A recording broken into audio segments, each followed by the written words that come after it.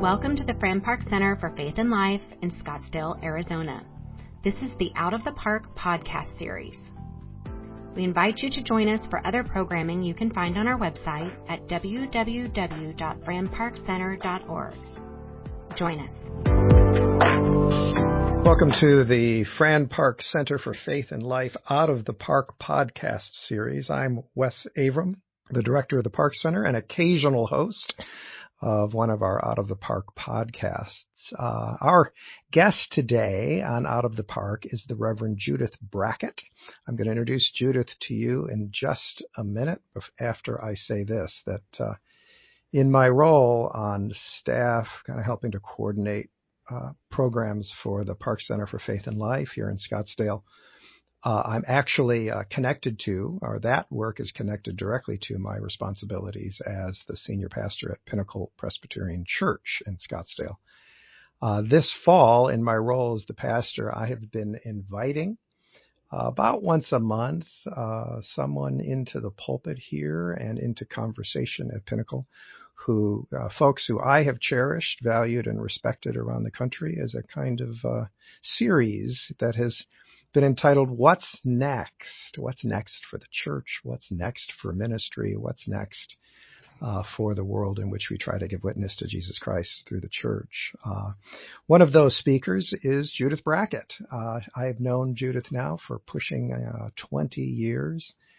Admire her presence, her thinking, her sense of the poetic, her understanding of ministry. She is a second career Presbyterian pastor, having spent, in addition to other interesting things that she has done, she spent 23 years as a well-respected elementary school teacher in the Philadelphia area, particularly at the Shipley School. She has been a Presbyterian pastor now for about a decade. In between there was seminary. She has had experience in Southeast Asia as a worker with the International Rescue Committee under the auspices of the United Nations, and done a few other kind of interesting things in her life too. So I was eager to host Judith here. We had a conversation at Pinnacle, and now we bring that ongoing conversation to the podcast. Welcome to the podcast, Judith. Thank you so much. Thank you for the invitation. Well, thank you. I'm so glad to just get a chance to share you with our audience. It's an eclectic set of things that we do here at Out of the Park. We have a series of conversations on the common good. We've had a series of conversations on race. We've had just a number of podcasts on religion and the arts, and these conversations with pastors about ministry and the church. And so I'm going to begin by asking you a question. I think it used to be that like generations ago, pastors, if they had a shaping academic or professional experience to prepare them for ministry, it was supposed to be in an area of philosophy or history or one of the classic humanistic sciences. And then over time, as ministers began to be perceived as professionals rather than teachers, first off, then we began to hear that, well, really, pastors should know something about business. So maybe if you have a background in business, or you have a background in counseling, or you have a background in one of the social sciences, that's a better preparation for ministry. But I have rarely heard anyone say the very best preparation for professional ministry in the church to guide the church today is having been a teacher. So I'm going to ask you that question. What do you know, Judith, about the church and about leading the church today, having been an elementary school teacher for 23 years? I would say, just in how you worded your question, that's why I felt totally out of place in seminary, because I didn't have a background in those things. I always say that the children I taught, especially it was first grade, it was young children, that they were the most formative teachers that I could ever imagine. I learned how to love because they were entrusted to my care. No one was a no. they were all a yes. And I needed to create a space in that classroom for them to thrive. It was so funny studying in seminary that all these words, all this theology, all this writing, it described what I already knew, an intuition that I developed in my life as a teacher. I think this idea that they're entrusted to my care no matter what they brought into the classroom, that was the beginning. That was a covenantal relationship. There was no way that they were a no. Now, when you say that they weren't a no, you mean you weren't to say no to them, or they didn't say no to you? No one was a problem that could not be solved. Everybody was a possibility. Everybody was a yes. Everybody was capable of thriving. Maybe in the end, sometimes they needed a special educational situation and not one that I could provide, but not because they were a failure of a human being. They just needed a different fertilizer, if you will. When children are 6, you don't have a lot of control over making them think. They're happy to look out the window. They're happy to play. I had to turn their attention and gain their attention, earn their attention to be attentive to what I wanted them to be attentive to. I guess you could say, I learned how to work with human beings to get them to participate. And I find that carries over into the church. Okay, so what's the difference between 6 and 60? You always begin with a compliment, with an affirmation. You listen and you watch and you know them. Because the way you invite a 60-year-old has to be specific to that person and what gifts you've witnessed or what you've noticed that they've delighted in, or what they, given the variety of ways to participate in a faith community, what are ways that they typically volunteer. And then, it's listening and watching and knowing in the same way. Watching a 6-year-old who is increasing their reading vocabulary, you watch what book they choose when they get to select. You watch a child when they say, could I have permission to not put this back on the shelf? I need to keep it in my desk, right? You watch that. Another thing I learned is I learned how to use my voice. And there are times when I would speak more rapidly and more loudly and more animatedly. Other times when sometimes when the room would erupt into chaos, I would speak in a whisper and everybody would go, oh wait, what did she say? And I can feel it sometimes in the pulpit when I read the room as I'm preaching, and I'm feeling that the congregation is a little sleepy that morning. I've learned how to use my voice. I learned how to love, because they were entrusted to my care. I learned how to love people that weren't always that excited about me, including prickly parents. And what I learned from parent-teacher conferences. And it really comes down to love. And I always say that God identified me as kind of a slow learner. I needed about 20 years with children before I got to work with adults. And I always joke that so often I have a conversation with a member of my congregation, and then later on it occurs to me, oh my heavens, that so reminds me of Hannah. And I can remember certain children because of just the idiosyncrasies that people have. And it's all a joy. There's one of each in this world. All right, so that brings to me, 2 questions, one about God and one about the church. You want to start with God or the church? God. Okay, God. I've been puzzling over a comment I heard a pastor say when I was a teenager. Every once in a while, someone says something that changes you theologically because it gives you something to wrestle with for a long time. And what he said was God's final answer is always yes. I've since discovered that that's a paraphrase of the Apostle Paul, I think in 1 Corinthians, but that God's final word is always yes. That came to mind when you were talking about how these children are all yes and not no, and that we spend a lot of time in the church thinking about no. What are the boundaries? What are the things to avoid? What are the things we're to reject? What are the things we are to declare anathema?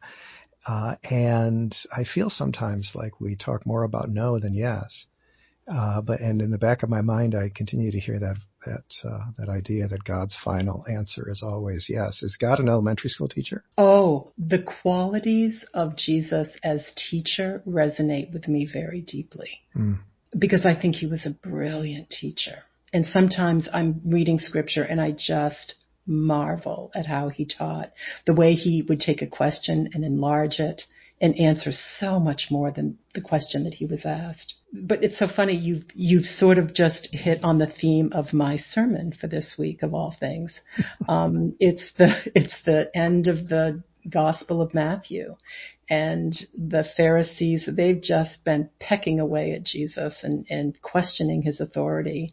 And now this week it's, and what is the greatest commandment? I'm preaching it is that Jesus is the answer. Jesus, love is the answer. That's the final yes. And I'm equating this to, I'm making the analogy as being an 8th grader. And I remember being handed my algebra book. Algebra was new. And this was amazing to me. All of the answers were in the back of the book. And there was this moment where the class was incredulous. All of the answers were in the back of the book.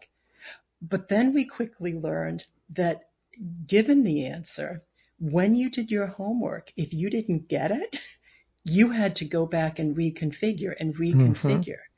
The answer was given. And I just see it the same way in that Jesus has given the answer. Jesus passed the test. Love with all your heart, mind, and soul, and love your neighbor as yourself. And so I feel like that's the yes at the end. Yeah. And then life happens. I love the idea that sometimes we enter that process with the realization, not knowing how we got there. We enter some point, there's a yes that happens, and then we fill in the blanks both backwards and forwards. I have an answer, but what was the problem I was trying to solve?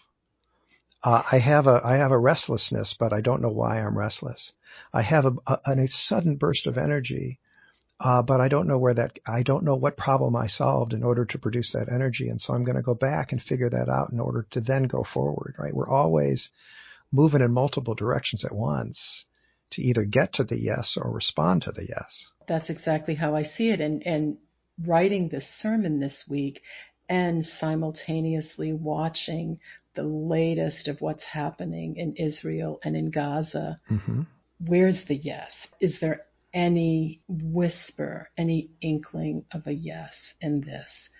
Sometimes I think in our lifetime we don't always see it, but I trust that Jesus is still the answer. I find myself reconfiguring like rocks in a rock tumbler that you think and you think and you think, and the pebble becomes smoother and smoother, and it takes time and it takes trust. There were times when I went back to algebra class and I said, I think this was a typo, and very occasionally it was. Well, to set that in context, these podcasts are kind of present online over a long period of time. We're recording today, 25th of October, so almost 3 weeks into the Israel-Hamas war.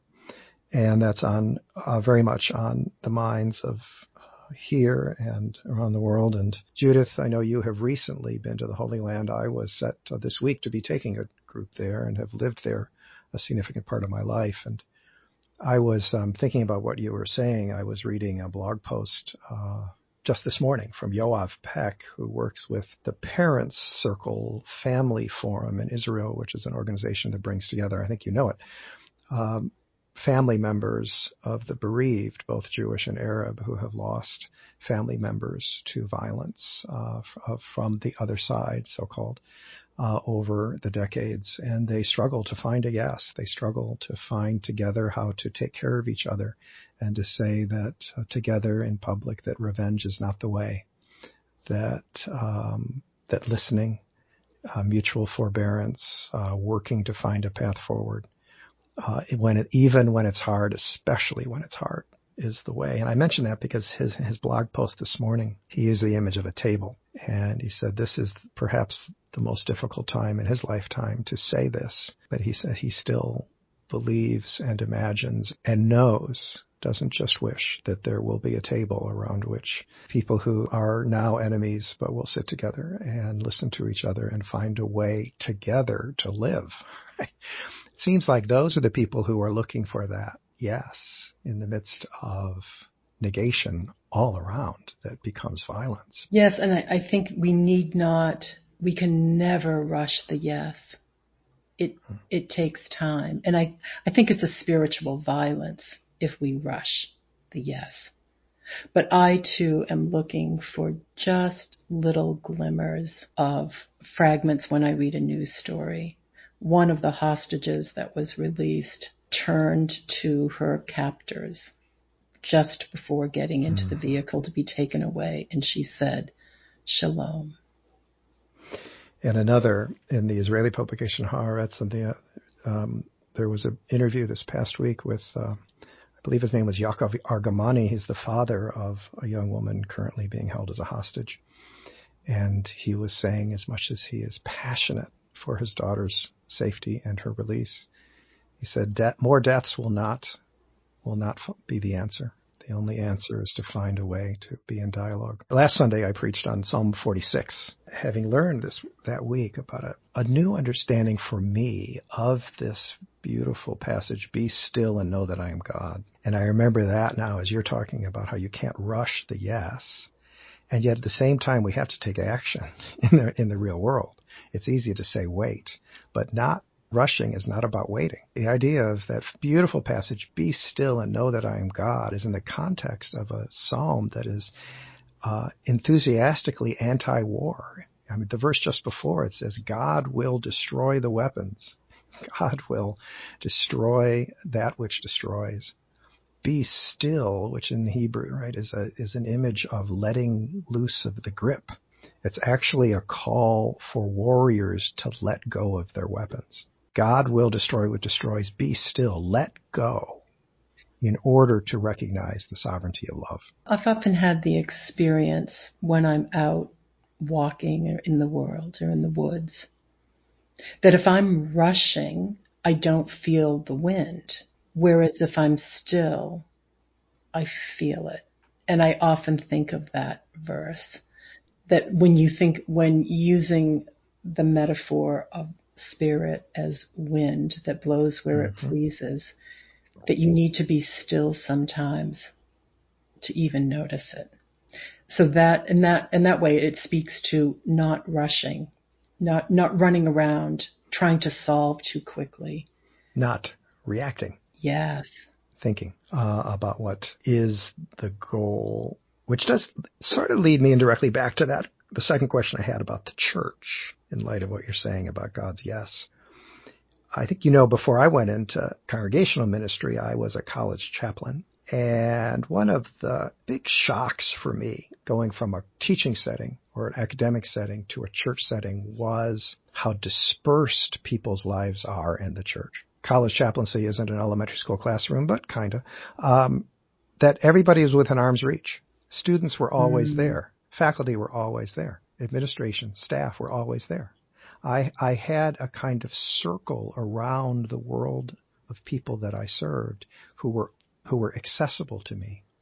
There was a sort of structure, a reliable structure to the community. I go into the church and it isn't there. The people's lives are everywhere. The church is a part of their life, not the whole of their life. They're there sometimes, not other times. There are those for who are within our arm's reach all the time, and there are others who you see once every 6 months, maybe.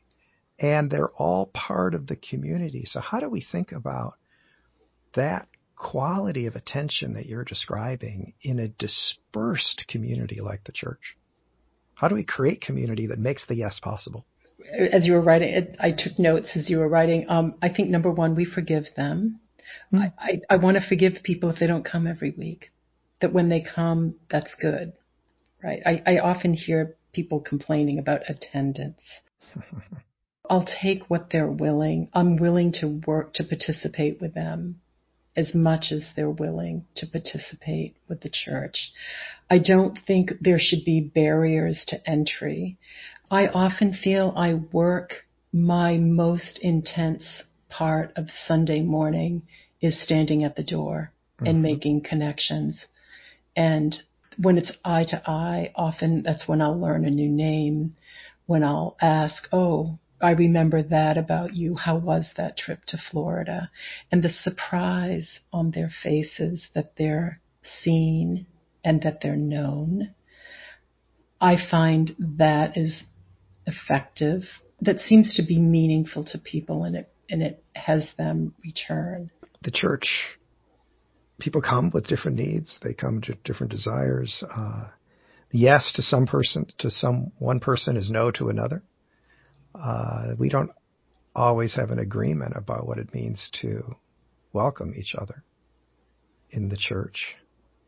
And that may not be a hazard to what you're saying. It's just the reality that we are as human, a community as any other, while trying to imagine and live toward this ideal that you describe in the teaching and person and presence of Jesus.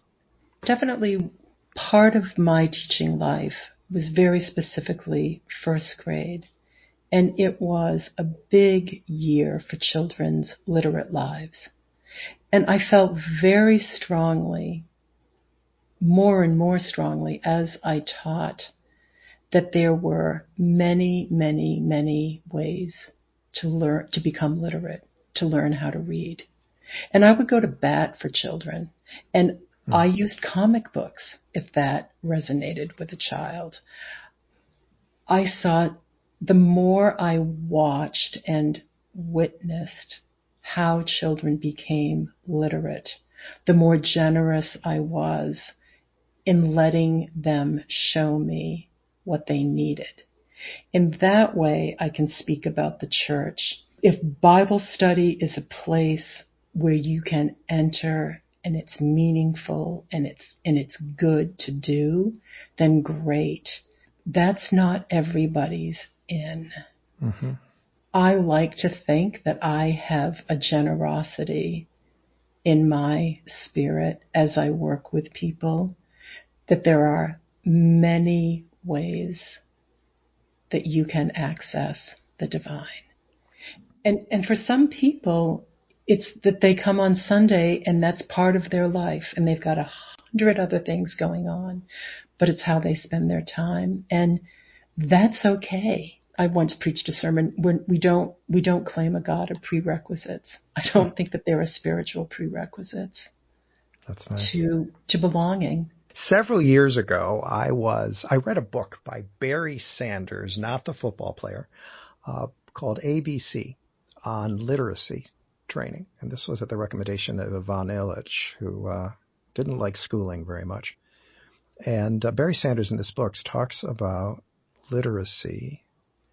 And one of his cautions, not all that different from kind of how Waldorf schools sort of do this. He said, wait, don't rush to teach reading. He said, against all of the families I know who are racing to have their children read and looking to see how well they read before they start first grade, he says, no, bathe children in stories, bathe them in orality, read to them, tell stories, help them imagine other worlds, bathe them in narrative, so that when they want to read, they know how to read, not just how to process letters. One, do you agree with that? Two, from your experience? And two, is there something there about Christian education too?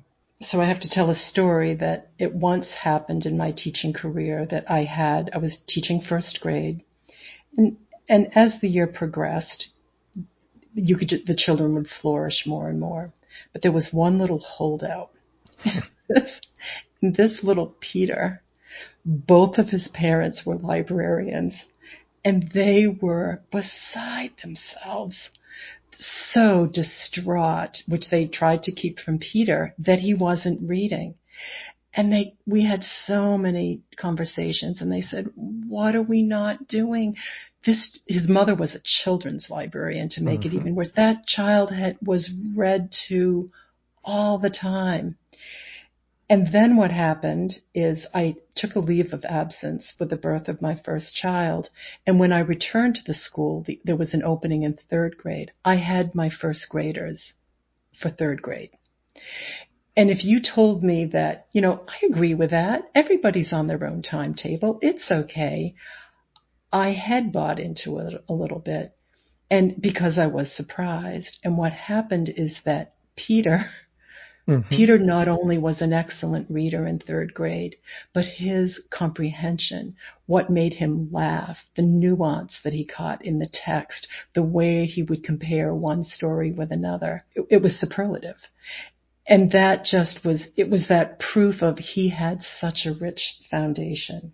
I also had the interesting experience I studied with Lucy Calkins at Columbia Teachers College, and I found out, and I learned a lot about, that philosophy of how we watch and listen to what the children are doing, and then what you then put under their nose, what you invite them to read, is a way of bringing forward what is already within them and calling that forward. And I found out a number of years after working with her that she was a biblical studies major. There was, and I didn't even really know until I was at seminary, her methodology, her pedagogy was filled with theology. It's assuming that the child will flourish, and it's your job as the teacher to facilitate that. And the way one time, Wes, I heard you when you talked about the sort of the preacher or the pastor as the one helping to birth, midwifing a situation to call forth what is longing to be birthed. I know a child who I won't name because it's his story to tell, so I'll say it more generically, but this was a child with a set of developmental challenges and sort of spotty delays here and there. And yet, and somehow by the end of elementary school, entering middle school was, as far behind in reading as you could imagine. Well, let me say going into high school was about, 5-6 years behind in reading, but had perfect pitch and discovered that and suddenly found a love and gift in music and found his entire identity in music. And then started reading because he wanted to know more about music and forced himself to learn to read and to catch up because he had to know something and had never responded to all of the teaching techniques until he had a driving need to know and then caught himself up, right? I wonder how we do that in the church to try to help people understand what they need to know. What drives them to ask the God question? Maybe we just wait and watch and listen. What would you have done with that child I just described as a teacher? I think I would have insisted that child had worth, and that we would do. I guess all you can do is what you can do in that time, like a baton relay in that segment of time. You don't, right? We're called to be faithful. We're not called to be successful. So you do all you can in the time that you have. There's a man that's been visiting the church that I serve, and he has been coming, a visitor, no mention of joining, and he's been attending almost every Sunday for about 3 months. And most Sundays he exits the door and he looks at me and he's crying and he said, I don't understand. Why am I so moved? It's happened week after week. And this past Sunday I said, I'm wondering if you'd be interested in meeting for coffee or lunch and we can talk about this. And he leapt at the opportunity. Right? I think it's noticing and discouragement. Just there's so many no's. There's so many no's for a young child. Often I would deal with the parents with their expectations. Children know when their parents are disappointed with them. They know when their siblings are achieving things that they're not. I would say that child you described, it sounds like there was some divine intervention. There's some of the mystery there of how that connection was made. Because, right, the child didn't go looking for music. It all just kind of happened. And that's just marvelous to witness. You know what? Our time is up. What a great way to conclude our conversation today. Thank you so much. I think beware, and we might just call you again for another podcast. This has been a delight. Judith, thank you for this time today. Thank you. This is the Out of the Park podcast series at the Fran Park Center for Faith and Life in Scottsdale, Arizona. Be sure to find us online at franparkcenter.org to find out more about our programming and to listen to more podcasts. Thanks for joining us at our Out of the Park podcast series. If you like this program and would like to check out more, go to our website at www.franparkcenter.org.